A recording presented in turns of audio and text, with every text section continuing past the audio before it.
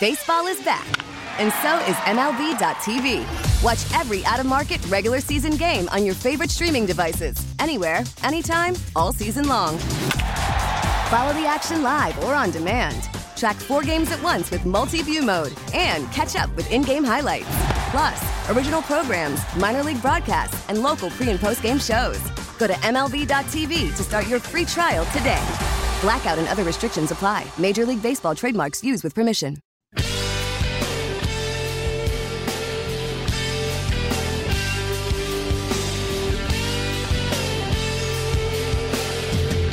You're listening to Inside the Clubhouse and 670 The Score this hour, which is being brought to you by the Grand Geneva Resort and Spa, home of the Brute and the Highlands Championship golf courses, grandgenevagolf.com. Cubs and Cardinals will play the second of their 3 this weekend. Tonight, I believe 6:15 is first pitch. It's Jose Quintana against Jack Flaherty. Jack Flaherty, Bruce Levine, was a high school teammate of whom?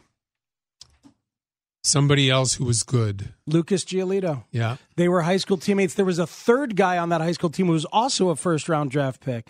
When Giolito was working on his mechanics in the offseason, he went back to that high school coach who seems to know what he was doing a little bit. Yeah, that's pretty good territory to go in. Flaherty has tremendous upside, just like Lucas Giolito has, and it's going to be fun to watch the rest of the weekend there. Are people starting to get worried about the Chicago Cubs again? You know, it's kind of a miracle they're in first place still, isn't it? Because they've lost a bunch of games when there's been a half game lead, and then the Brewers tend to lose the same night. John Lester's got 3 bad ones in a row. Right, they've lost 6 out of 8. Lost 6 out of 8. Lester's got 3 bad ones in a row. Clinging to first place by a half a game. Last night, 0 for 8 with runners in scoring position. They're actually 0 for their last 23 with runners in scoring position. And 3 for 33 over 5. Yes, and so as you say, they started. We must be out, looking at the same numbers. I think so. As you say, they started out so well situationally, and then the home runs have come, and have they fallen back in love with the home runs? A lot of it has to be Baez in his slump. Yeah, you know, he's been out there playing on 1.5 feet for a little while here, and he just hasn't been right since that injury. Yeah, but sometimes I wonder about approach. You know, 2 outs and a man on third base last night with Almora, and David Bodie's at bat that ends up in a pop up to center, and he's frustrated and throws the bat down. You don't need to elevate in that spot. You do not need to elevate. David Bodie is just approaching his first full year in the major leagues, right? How soon we forget, you know, I mean, big moment guy, but David Bodie still has a long way to go to be in that, well, you should have gotten it done area. I mean, you know, I agree with you. He spoiled us a little bit because he has been such a big moment guy. 670 The Score is where you are, talking about strikeouts, home runs, watchability, and attendance, as Bruce brought up, why attendance was down. So we'll take a couple calls on that before we talk to Terry Francona of the Indians in a moment. Joe in Arlington Heights, you're on The Score. What's up, Joe? Hi, guys. You know, I don't even need to call. You just said exactly what why I just get bored a lot of times watching the Cubs, that there are so many times that there are people, runners in scoring position.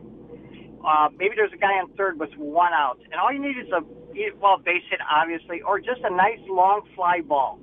And it seems like they're just trying to crank a home run. And then, you know what gets me too is that, and you know, listen, I listen to The Score all the time. I don't listen to anybody else. I don't change channels.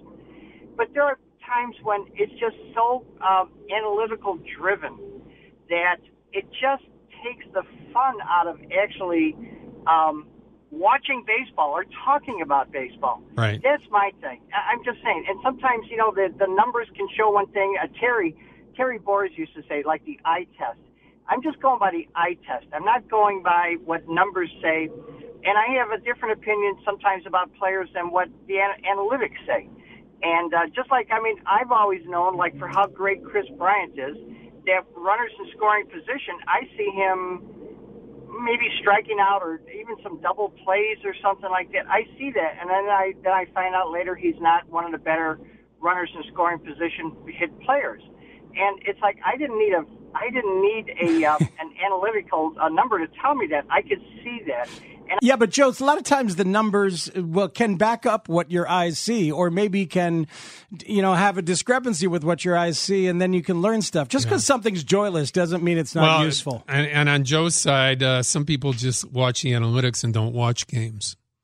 Yeah, some people do. Yeah, I mean that's the way they enjoy the game themselves. But some just because something is boring or joyless doesn't mean it's not useful. It depends on how you talk about it. Don't take it personally. Well, the best at talking about the game can weave that stuff in a way that dovetails either with or against scouting. I think with you and I and our concentration on baseball, and you do 2 baseball shows every weekend here on The Score, Hit and Run tomorrow at 9. With our good friend Matt, we strive for that. We strive to interwind, all the numbers and what we see together. So we're more complete as reporters and people that are conduits to the people out there who call the station, watch the game. I think that's our job, but it's more challenging. I think in a lot of ways it's more fun because you have other areas to go other than what you watch. Yeah, I think a lot of times the numbers are demonized when, in fact, all they're doing is quantifying some of the visual scouting that has been done for decades. Sure, and you want to be more exact about that, too. But there are, again, a lot of people that prefer to watch highlights, to watch their app, and then to break down the numbers themselves. This is Riles and Gridley on The Score. Hello, Riles. What's up? Morning, fellas. Thanks for taking my call. Got it. I'm a Cardinal fan, but the Cardinals got a break yesterday that they shouldn't have gotten. Bader was struck out on a 3-2 pitch, and they said that on the Cardinal broadcast. I'm sure they mentioned it on Cubs. Sure did. Now, could you guys get your input on that particular play? But do you have access where you can get somebody from the league that is using the automated strike zone, see how well it's working out, let us know? Because I feel if they can get it right, they should, and a missed called third strike can be a game changer. Well, I think that Major League Baseball is doing all it can to support what they consider the very best officials in all sports, the umpires. And if you can get that support, I think they will. They're using it in the lower minor leagues. But, Matt, honestly, I just don't see a machine doing the work at any point in the near future. Well, they're trying it. I think it's the Atlantic League where they're trying it. Here's the thing for me. Get it right. Stop letting every ump get his chance behind the plate. What do you mean get it right? Well, let me just talk about this. Yeah. Stop letting every ump get his chance behind the plate. There was a guy at Wrigley, Chris Siegel, who is notorious for a terrible strike zone. I was researching it before the game a couple weeks ago, and then he had a terrible strike zone. Laz Diaz, Angel Hernandez. Some of these guys are decent umps, but they're bad behind the plate. That's Laz Diaz last night. How can you be a decent ump if you're bad behind the plate? Because it's a different skill set. So you should have, then what you're basically saying is, let's stop the rotation. And let's just have the best guys on a crew ump home plate every night because they give you the best chance of getting it right. Exactly. I don't have a problem with that. There's, instead of rotating everybody and everybody gets a shot, find the guys who are best. And if guys struggle with it, then say, you know what? You're still an ump. You still have your tenure, but we're not going to let you do behind the plate. And if it hurts their feelings, so be it. Yeah, I don't have a problem with that. I think if you're stronger, if you have a crew that a guy is stronger behind the plate, let him go back there. I know it's a little bit harder work. Bill Clem did it for 40 years back in the early part of the 20th century. Every game that he ever umpired was home plate. I love it. I think when he started, there were 2 umpires per game. So those things are workable. I think we're beyond hurting other umpires' feelings, and dealing with their strengths would probably be the best idea. Yeah, and I think that is true. And we can make sure that they don't have to do it twice in a row, 2 games in a row. If it's too much to crouch behind there and lean on the catcher for an entire game 2 nights in a row, you can do that as well. Absolutely. It's 670 The Score. Inside the Clubhouse is what you're listening to. He is Bruce Levine. I am Matt Spiegel. We do this 52 weeks a year. Right, Bruce? We try. Yeah. Some are better than others. Mm-hmm. And it's been a very, very interesting start to the year for some teams expected to be good. I have been curious as to why some teams have not been more active over the course of the offseason and find themselves in the middle of a winning window and yet not quite being as aggressive as I thought they might be. And the Cleveland Indians are one of those. They're in town playing the White Sox. Yeah, and we're going to have a nice opportunity here to talk to one of the best managers in the game, a guy I've been friends with for, I hate to tell you, over 30 years. So let's bring him in right now. Terry Francona, the manager of the Cleveland Indians, joining us on Inside the Clubhouse. Good morning, Terry. Hello, Bruce. How are you? I'm good. Matt Spiegel here with me as well. And, being the man that you are, you don't cancel when things are going bad. So I appreciate it. I know it's not horrible, but, I think the last thing you want to do is, I got to do Levine's talk show today. That's really the number one thing I want to be doing at 11:10. So we appreciate you joining us. It wasn't your fault the way we played, so that's okay. So the American League, Terry. Let's not start talking about the Indians or the White Sox. Let's talk about the American League. What is your perspective of what you see in the league? And I know you don't, you concentrate daily on winning a ball game, but what are we seeing in the American League this year? Well, the East has three really good teams.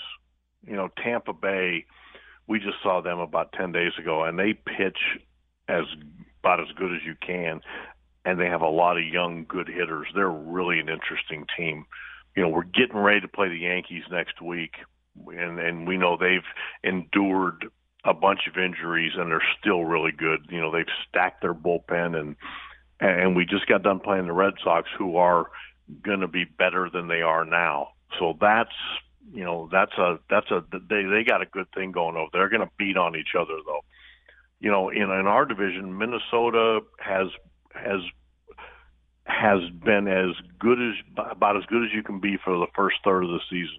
They've swung the bats, they've got good pitching, they've kind of manhandled so far our division. So we got some work to do. Hey, Terry, have you been surprised at all at some of the financial realities for your organization? Has it been at all anything that you did not expect this particular year?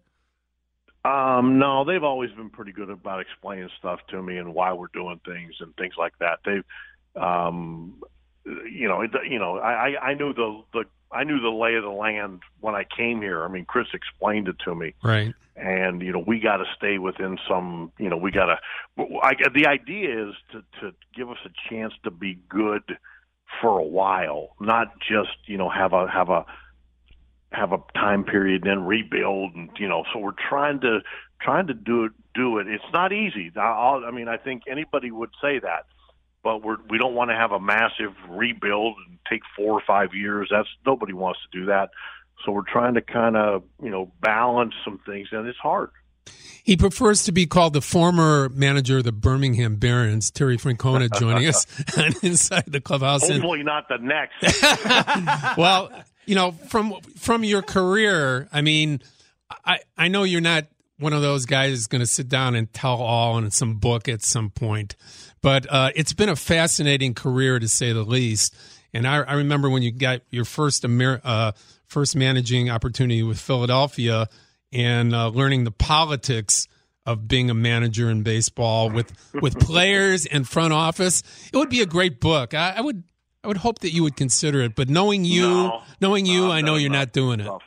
Yeah, no, nothing. That kind of stuff's over. I'm just happy to come to the ballpark and see if we can play better, and then when the time comes, I'll ride off into the sunset, and hopefully I'll stay in the fairway and not the rough.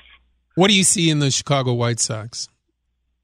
I'm a big fan of Rick Hahn. I think he has done a really good job. And when you look at Rick Renteria's teams, they always hustle. That's the one thing from the day he took over. Well, now you're starting to see some of the guys maybe that were brought up last year, some of their left-handers, Bummer and those guys. Now all of a sudden they've got a year of experience. You know what? They're pretty good. And you're seeing some of the younger position players, Moncada, they've got they got 1,000, 1,500 at bats now, and you're starting to see what they can do because they're catching up to the league. Hey, Terry, pitchers often act as their own CEOs, maybe their own pitching coaches. These days, they'll have the guys or their fathers they turn to. I'm wondering how independent Trevor Bauer is compared to other starting pitchers you've had in your career. He's a fascinating guy. Remember, he had a guy named Schilling. Yeah, so he's had a few. Where does Bauer rank in terms of independent starting pitchers? I'm not good at ranking. I mean, he's definitely a unique personality, and that's okay. We don't try to get guys to change their personalities as long as they fall in the line of caring about the team and being a good teammate. And Trevor competes like crazy. Does he show his emotions more than we would like on them? Yeah, but it's like I said, it's not a perfect world, and we continue to try to work on those things and won't stop. But it's not like you're going to have 25 Cub Scouts. That's just not the way the league works. Terry, Matt and I were talking about how home runs to us, at least to me, are boring now. I guess, the home run, walk, strikeout ending to baseball, so often now is starting to wear on me and some other people. How do you look at it? Because home runs used to they used to mean something to me. I'm not quite sure the meaning any longer. I understand your point, and I think maybe it's because so many players are selling out to hit home runs, and by that I mean they're willing to strike out as opposed to maybe putting the ball in play and hitting the ball the other way. So it's hard sometimes to string anything together. If you hit home runs, you win. If you don't, you don't have the ability to string innings along, keep the line moving, however you want to say it, because guys don't hit the ball the other way enough. They don't shorten up with two strikes. Things that can keep a rally going. You're constantly relying on the home run. That is very difficult. Have things changed for you, Terry, as they've changed for other managers around the game in terms of working with the front office and kind of translating, what a front office has learned and wants to do to the players? You were always heralded as a guy that communicated with both ends of the baseball spectrum well. Has it changed at all for you? No, I think that's what I think that's what you're supposed to do. I think you're supposed to take the modern analytics and combine them with, years of experience, and what you come up with, hopefully is a pretty special collaboration. That's part of why, when you guys were talking about maybe some of our financial constraints, that I remind myself how lucky I am here, because I love the people I work for, and they treat me like gold. And doesn't mean we're not going to go through challenges because we are. We're going through them right now. But I like doing it with people I care about. Terry, your favorite Michael Jordan story you can tell on the radio? Oh my! I have so many. Come on. I mean, you and I have talked about a lot of them, yeah, but just the playing basketball with him in the fall league's probably my favorite. Where I took the last shot and he got so mad because I was just out of gas, man. I couldn't play anymore, and we kicked the ball up against the window, and he goes, I shoot last. And I'm like, man, and then he walked away, and I said, he got about 3 feet ahead of me, and I said, well, now you know how I feel when I see you try to hit a curveball. and he about hit the floor. I mean, the more you could treat him like a normal guy, the more he loved it. But he had to trust you first, and I understand that because of who he was, man. It's hard for him to let his guard down, but once he did, oh my goodness. My all-time favorite will always be Michael Jordan walking down a flight of stairs and to into the well, Terry, was he right at the lip of the dugout or not during a game as it's going on? There's so many stories that only Michael Jordan can do that, right? Yeah, no, there was stuff every day. I mean, it was a whole different world for 1 year. That's for damn sure. But I'll tell you what, above everything else, the way, and I know I've told you this, Bruce, the way he handled things, the way he treated people, the way he respected the game, it made it work. Because it had a million ways where it might have gone haywire, but because of the way he handled it, it never did. Terry, you're a good friend. Appreciate you doing this. Best of luck to you and the Tribe. I know White Sox fans don't want to hear it, but you do things the right way, and you're a nice combination of old and new school, which makes me feel good as well. Thanks from me and Matt again. All right, guys, enjoyed it. Take care. All right. See you, Bruce. All right, take Matt. care. Thanks, Terry. Tito Francona, manager of the Indians, one of the best old and new school managers in the game. I wanted more time. I want to ask Manny Go to Ramirez. the ballpark. Yeah, okay, I will. I will go to the ballpark and try to get Manny Ramirez stories out of the guy. He's awesome. I wonder if would he get asked more about Jordan stories or Manny Ramirez stories. I wish I could tell you a couple of the stories, but I can't. Well, we got to take a break, and I'll try to make you tell them. All right. Right after this on Inside the Clubhouse, we'll come back. Yu Darvish, Cubs bullpen stuff, some of the White Sox realities that we began the show with. We'll talk to you with the phone lines open at 312-644-6767. That's Inside the Clubhouse on 670 The Score. Welcome back in on Inside the Clubhouse on 670 The Score. The bottom of the hour is brought to you by the Chicago Wolves. Matt, what's the rest of the day like on The Score after we get off at noon? Well, it'll be me and Steve Rosenblum from noon until 2. That much I can tell you. Okay. After that, it's a mystery. A mystery. Well, let's see. Do I have a promo sheet? No, I don't. Well, we'll get the rest. Yeah, we'll get there. We'll get it. We do Bruce. know we have Cub baseball coming up tonight. That's for sure. Right? Julie and Maggie at some point this afternoon. I think so. I should have had that information all lined up and ready to go for you, but indeed I do not. Sorry, since I didn't have it, I threw it your way. That was nice of you. Bottom of the hour also brought to you by the Chicago Dogs. Tickets now on sale for the Chicago Dogs, your premier minor league baseball team. Cheer on Big Z and get in the game tonight with the best post-game fireworks, or tomorrow for Meet the Team Family Sunday. Tickets at www.thechicagodogs.com. The Chicago Dogs, baseball with everything. I want to get back to what you were talking about with the attendance, Bruce, but I give you this stat. I'll ask you this question.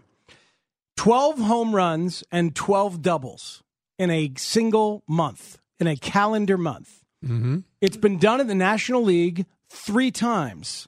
Frank Robinson, Hank Aaron, and his month just ended. Javier Baez. Josh Bell. Josh Bell, yeah. 12 homers, 12 doubles in 1 month.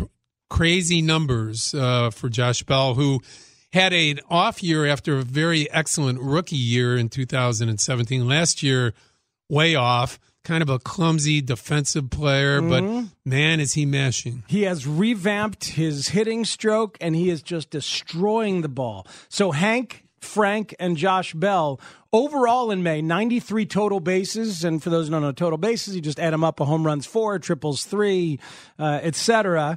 The most in a month since Willie Mays in 1958. Yeah, that's pretty amazing. The guys ahead of him are Mays, Mantle, Musial, Ruth, and Al Simmons, Hall of Famers, all of them. This is a historic month that Josh Bell just had. And we're going to start to see more crazy numbers, I think, this year because of the offense in the game is just off the chart, and slug is such a huge part of the game.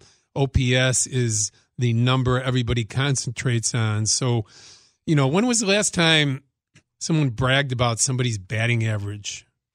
I mean, when you're trying to talk about Tim Anderson. Yeah, I mean, but that's it. Or Jorge Polanco. You know, if it's a local player. But, I mean, most people now, they don't even know who has the best batting averages because batting averages are pretty much at all-time lows in Major League Baseball for collective teams. Yeah, I only know that Jorge Polanco leads the American League in batting average because he's on my fantasy team, and I'm enjoying him. But, yeah there's Tim Anderson at 328, National League. It's Cody Bellinger at 379. Well, it's been his league. You know, it's been mostly Bellinger league, you know, for the first couple months with, you know, a couple other guys like Yelich showing up and protesting as well, being as great as he's been. Well, I appreciate certain hitters, as I'm sure you do, like Jeff McNeil of the Mets, who is a spray to all fields, singles guy. Yeah. Those guys will still have Ask value. 10 baseball fans, and 8 of them won't know who he is. Yeah. DJ LeMahieu is hitting .317. Always has been the guy. Always has been that average guy spraying the ball 12 around. homers, 60 RBIs, might hit anywhere from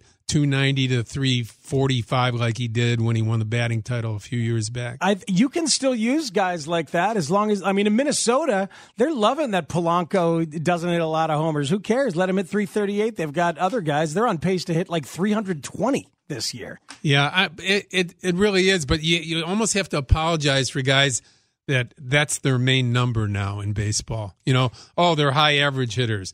Well, if they don't walk and they don't have power, nobody wants them.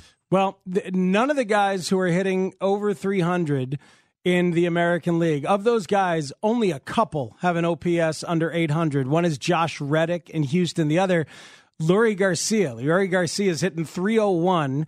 He's got an OPS of 712. His OBP is 333. So, it's interesting, though, because guys who can hit for average, they do have a place still in this league. They do. But, a walk, again, walk is an important thing in certain lineups, in others, and depending on where you bat and who else is around you, it's not quite as important. So Jorge Polanco, by the way, does have 9 home runs. So 338 and 9 homers. Everybody has 9 home runs. That'll do for a shortstop. Do you think that's a direct corollary into the attendance? You really do? Just the home runs and the strikeouts and the style of lack of ball employment? No, I think the number one reason, and Matt and I were, if you're just tuning in, Matt and I talked about earlier about attendance is down 1 point something percent, which is significant. But I still think the main reason is the tanking that's going on in baseball. I think that a lot of teams have made their teams very uninteresting to their fan bases. And they're saying, hey, you know what? If you show up, okay, but we're not trying to put the best team on the field we can. We're working toward that other day. Well, that doesn't necessarily have to be supported by baseball fans as far as spending your hard-earned money going to a ballpark when you know the team's not very good and not trying to win. So there's a subliminal effect of, I don't want to support this ownership that's really not putting out the best product right now. It's understandable. I wouldn't. It's my theory. Well, in some of those teams are ones that are not really in a clear, full-on rebuild mode. Like they could have stayed the course and tried to compete a little bit. Jonah Carey wrote about this yesterday or the day before. Like some teams are just kind of choosing to not spend, and it's kind of it's a distraction. They're using the idea of rebuild and how acceptable that's become to allow themselves to not spend. It's kind of like what the Mariners did. Mariners won 89 games last year. Jerry DiPoto, who was a guest of ours earlier in the year, talked about the fact that 89 with the group he had wasn't sustainable, or weren't going to be able to increase depending on the economics of their and therefore they have done a subtle dump out of multiple trades to get rid of money and trying to rebuild on the fly. Outside of the New York Yankees doing that about 4 years ago, I don't know that has been done very well. The rolling rebuild. I remember we talked about it when the White Sox were trying to do it. When they traded, it was the Jake Peavy deal was kind of the harbinger of it, to go get Avi Garcia, and they tried to go get Adam Eaton and Matt Davidson and guys like that. Let's get guys who are really close to the majors, and it didn't really fly. Yeah, it's hard to do. It really is. And again, the Yankees were successful doing it because they already had good young players coming along. You know, they had Sanchez, they had Judge coming. They just added some of these other guys into the mix, and therefore they were able to make it happen. But again, so back to our point on attendance, I think two combinations have been lethal for Major League Baseball: tanking and the weather the first 2 months of the season, all over the country, not just the Midwest, but the East as well. Just horrendous weather for people to even consider going out to the ballpark. Texter asking this question, not quite being facetious. Would Tony Gwynn be a fourth outfielder pinch hit specialist today? Would he get a chance to play every day? I know that's a great question, and I know it's a little facetious. Yeah, but I don't know if he'd be as valued as he was. Do you think he'd be as valued as like he was? Third in the MVP race in 1984 because he hit 351. Yeah, stole about 50 bases. Stole 33 that year, had an OPS of 853. This is still a career 847 OPS guy. Some of those years, I mean, the 958 OPS in 1987, yes, it's strengthened by a 370 batting average. But I think if a guy's hitting 360, 370, he's playing every day. You know, you hit 394 in 3/4 of a season in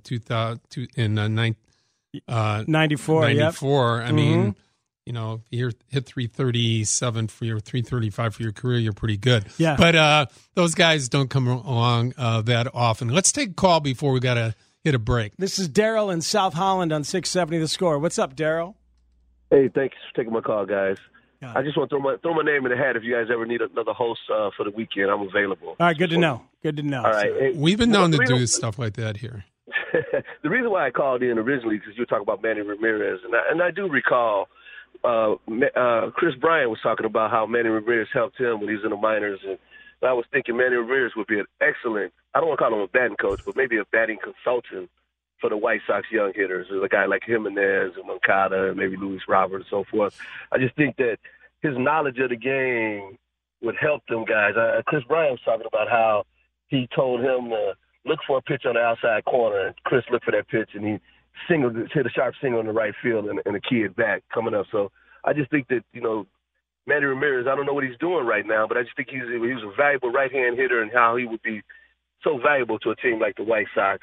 That's my my favorite hitter of all time. He was with the Cubs for a number of years, helping with their minor leaguers, and did have his imprint on some of the guys like Baez and Wilson Contreras and Bryant, you know, from his input that he showed in. But then he tried to play again, Bruce. He went to he played for a Japanese league team, and he had that contract that called for unlimited sushi. You remember that? He was at the Angels-Mariners game on Thursday night celebrating his 47th birthday. Was he? Yes, he was. Well, and I think he was I don't know if he's working for anybody now. He's not. He's Manny. He's busy being Manny. That's as mercurial a personality as there ever has been in the game. You know, the skewed part, you know, having done performance enhancing really did take away a little bit from the fact that he was probably the most dominant right-handed hitter for about 30 years. I mean, from a span of when some of the great right-handers retired in the 70s and 80s, Manny, I mean, his numbers were so consistent and so dominant. Yeah. But, you know, the steroids thing kind of skews it for him. Yeah, it's a shame because when you really think about him, you think about his ability to spit on sliders just off the outside corner with an unbelievable eye and crazy patience. We'll continue to take your calls to the top of the hour. Then Rosie and Speegs will take over at noon, 312-644-6767. It is Inside the Clubhouse. Steve Rosenblum and me, Matt Spiegel, at the top of the hour. It's Inside the Clubhouse on 670 The Score. He's Bruce Levine. I am Matt Spiegel. Bruce, last year on June 1st, all of the division winners were in first place. Everybody was in place, except the Dodgers, who had that terrible start. You know who was in first place in the West was the Rockies, and they ended up finishing in second place by one game, made the wild card game, obviously, and took care of the Cubs. But so as of June 1st, as of right now, here as we have arrived in June, are the division winners in place like they were last year? In the American League, they are probably. You know, Tampa or Boston could eventually catch the Yankees. That's a three-headed monster there. I think it is the Yankees, and with all the injuries they've had to still be where they are. Remember last year at this time, weren't the Yankees in first place? No, apparently not. Okay. All right. Last year, because this time, I know all the division first winners. 6 weeks or so, they were, and everybody was saying that Boston was going to have a hard time catching them because they were having a little bit of trouble at that point. But then Boston just took off, and 109 games or something like that. And I would say the American League is pretty set. I mean, do you see anybody, getting to the playoffs other than the top group right there right now? I do not. So I think you've got Yankees, Minnesota, and Houston as your division leaders and eventual division winners. And you probably have the other two wild cards in the East. I would think so. Tampa Bay and Boston. Well, Oakland's starting to. They played really good ball to get over 500. They're probably short on pitching, but they were last year when they won 97 games. So is it worth it for a team like the White Sox to get crazy aggressive and try to become sign Keuchel? Keuchel, if you sign him long term, then you're doing your offseason bidding at the same time. I don't know if you're signing a 31 or 32-year-old guy at this point. Don't you think his stuff is going to age nicely? What if it doesn't? What if it's not wine and it's more like vinegar? Yeah, you think that's why he's not there? He's asking for ace money. I think he's asking for wine money. It's just people are afraid it's going to turn to vinegar at some point, and if that's the case, he's not. He certainly hasn't pitched to the Cy Young form that he was 3 years ago. So in that American League, you're looking at Tampa Bay and Boston, and then. The White Sox are one game out of a wild card here on June 1st. I hope the White Sox win 84 games, and I hope they don't make the playoffs because it'll show that they've had a lot of good players progress. They've learned how to win, and that they still have a place to go. They still need to keep moving on, and front office then can start signing some of those veterans to plug in to where that rebuild makes a lot of sense in 2020, 21, 22. I know I'm not alone in having looked at the free agent starting pitchers for this upcoming offseason. Well, Garrett Cole. That would be a nice one. Go ahead and overspend and go get Garrett Cole? Or is he... They have plenty of money. They have a lot of money. What are they doing in Houston? Bruce, what are they doing down there? They're trying to continue with their window. They still have some really good young players in the organization coming up. This is what I'm talking about. In terms of pitching development, their teams, and I know what they focus when they draft those guys, but whatever they're doing, their teams at every level of the organization lead their leagues in strikeouts per 9 innings. Right. Every single pitching staff they have. They have a lot of good going on. And Joe Madden couldn't stop talking about their swing and miss pitchers that they have in that bullpen. They had 3-star players on the bench, and they were putting up multiple, 8-9 runs against the Cubs because they're that good. Verlander went there and got better. Garrett Cole went there and got better. Because they listen to the analytics, and they take a very good player, and they give them something. If they're intelligent, they use what they have there. And your buddy Mr. Goldstein is a big part of that. Yeah. And they use what they have there, and they do get better. But they've also drafted extremely well and developed extremely well. Yeah, I think they're the standard bearers in terms of pitching development in all of baseball. Let's take the last couple calls, Matt, and then it's you and Rosie all the way. Craig on the Northwest side is on the score. Hello, Craig. Hi, guys. What's going on?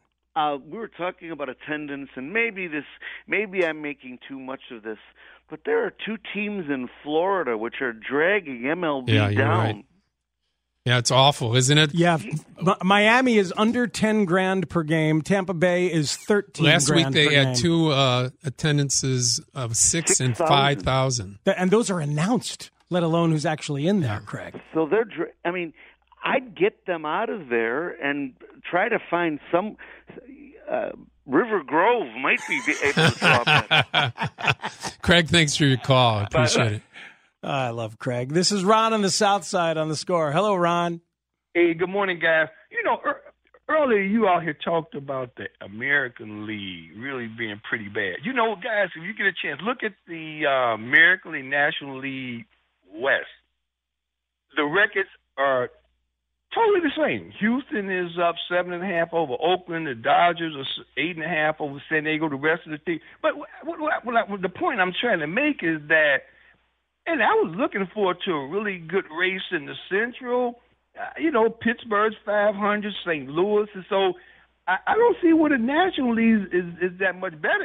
And you can argue that the top 4 teams in baseball all out of the American League. But I was, even in the East with Philly. Well, you might be right about the top 4, but there's a lot more, Ron, there's a lot more teams that are trying not to win in the American League than in the National League right now. That's the thing. It's the obvious intent of the following teams to try and win in the National League. The Dodgers, San Diego, Colorado, the Cubs, Milwaukee, St. Louis. Outside of Miami in the National League, and I don't know, everybody else Giants are very down.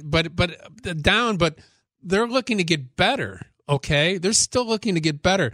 There's too many teams in the American League that are saying we'll get better at some point, but right now we're not going that direction. The Nationals haven't pivoted yet, but it's coming. They're 9 games under 500, but they're still trying. I don't want to watch AAA teams in the major leagues. I'm not spending my money watching Kansas City against Detroit. I love what San Diego did and saying, screw it, let's go. Let's get Machado. Let's bring up Tatis. They spent their time rebuilding, too. Mm-hmm. So, I mean, again, I'm not saying the quality of the National League is at an all-time high. I'm saying what is the intent of those franchises right now? That's what I look at as far as attendance and whether I'm laying my money down or not. Yes, the willingness to actually be trying to go out and get it done. So in the National League, who of these division leaders is not going to win the division? The Phillies lead the East by 3 over Atlanta. I think they're going to win that division. Atlanta is on the uptick. Yeah, for sure. And they're going to add. What if they add Keuchel? I mean, Kimbrel too. Keuchel and Kimbrel are difference makers for a lot of teams right now. So this next week or 10 days should be something you really pay attention to because there might be that bidding going on for those two. And then you're going to start seeing trades made after the draft here on Monday. And the Cubs in the Central. I think the Cubs are going to win the Central. I think they are going to make a deal, find a way to add to the bullpen, as Theo does every year if needed. You tell me how Lester and Hamill pitch, and I'll give you their final number. Well, we'll see what Hamels does. And then the Dodgers are already 8.5 up out west, and they're not going anywhere. They're walking away with it. We have people to thank today. Zach Withers does a fantastic job for us every week as our top producer. Terry Francona, the Indians, Jim Callis, MLB.com. We thank them for their participation. People can keep up with me on Twitter at MLB Bruce Levine. I write Sox and Cubs every day, 670thescore.com. Matt, have a great week. Enjoy Rosie. I will. And tomorrow, Hit and Run at 9 a.m., Jason Benetti will be in studio for the first hour as the guest co-host. He is Bruce Levine. Steve Rosenblum is next. I stay. I'm Matt Spiegel on 670 The Score.